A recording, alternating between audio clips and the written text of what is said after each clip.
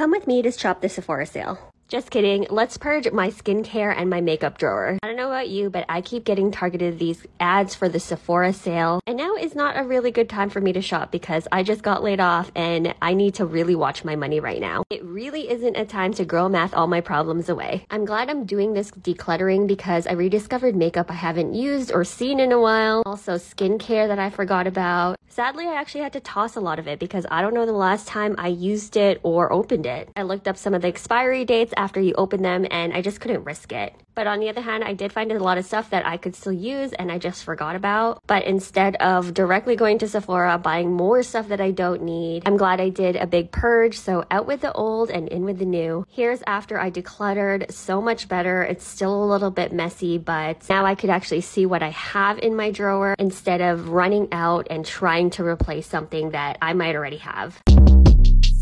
Short Cast Club